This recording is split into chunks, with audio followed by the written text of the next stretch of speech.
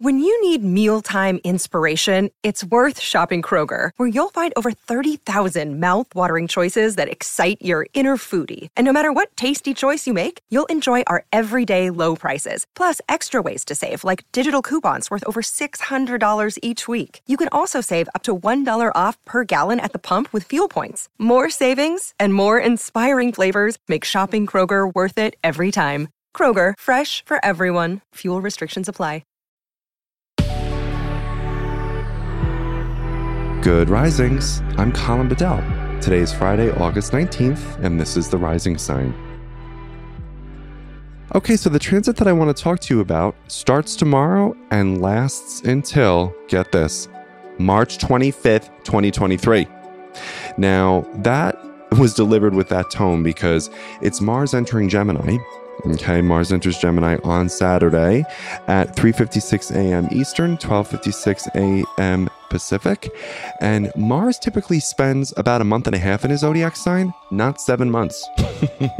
And now, what does that mean if Mars is spending 7 months in his zodiac sign? That a retrograde station is emerging, which will technically happen on October 30th of this year until January 12th of next year. We'll talk about that closer to the date.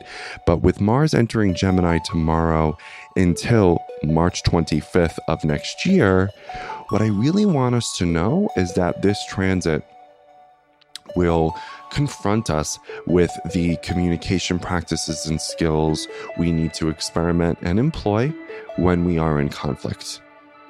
Because Mars, of course, rules desire, autonomy, and freedom, it also rules the kind of energy we inhabit when we're in a space of conflict. Now, there are absolutely spaces in conflict that are inexcusable, and you're going to want to talk to a couples therapist or a social support professional who can help you with safety planning immediately if you are experiencing that level of abuse. And also, there are moments when we're in conflict with others that are not abusive. And I believe that we are incredibly, and I speak for myself as well, incredibly undereducated and under-resourced in knowing how to communicate effectively in conflict that doesn't promote greater polarization, that doesn't promote greater I win, you lose, shut up, right? And so with Mars retrograde in Gemini happening in a few months, but Mars entering Gemini tomorrow, I would really like us to know that that's what's on the horizon, is the opportunity to really resource and educate ourselves on, all right, let me understand my conflict template. Okay, so let me think about my early childhood, of course. How did my caregivers model conflict? Oh, they didn't. They just went into a Cold War. And wouldn't you know, as an adult, that's exactly what I do. Or perhaps they were fighters, right? And so when I get agitated, I'm coming for their neck. How's that working out for me so far? Not well, right?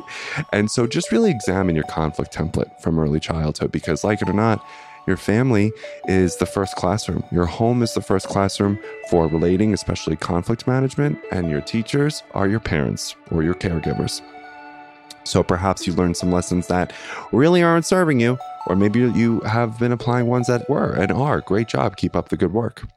And actually, one of my favorite resources for conflict, it's a podcast series called Reimagining Love by Dr. Alexandra Solomon. And she has a 2-part episode. She's a couples therapist and a professor at Northwestern University. She has a 2-part episode that explores around 9 skills for conflict management. And it is unbelievable. I think it's probably one of the best summaries of communication and conflict I've ever heard. So that's Dr. Alexandra Solomon in her podcast, Reimagining Love. And you can look her up there. She's fantastic. And perhaps you just might want to know, there are resources and steps and behaviors that I need to take that help me communicate effectively in conflict. Okay. And also too, folks, let's normalize conflict. It's completely normal. There's power in discord. There really is. And sometimes it's a thinly disguised wish for closeness. So then how do we language what it is that we're feeling and seeing in those moments so that we don't grow further from the people we love, but we can actually find closeness to them? So we'll be talking a lot more about this, but I just wanted to give you that heads up.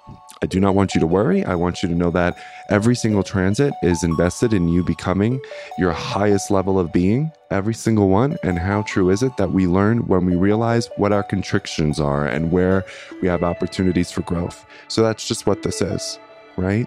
So again, we'll talk more about this because it's Mars and Gemini. You know we're going to talk, and I appreciate you listening. Have a wonderful weekend, and I will see you on Monday. Bye, everybody.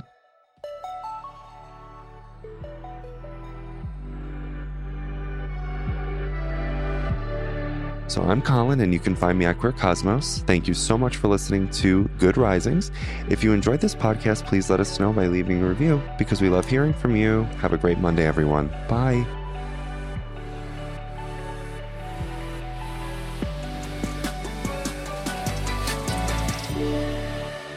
Good Risings is presented by Cavalry Audio.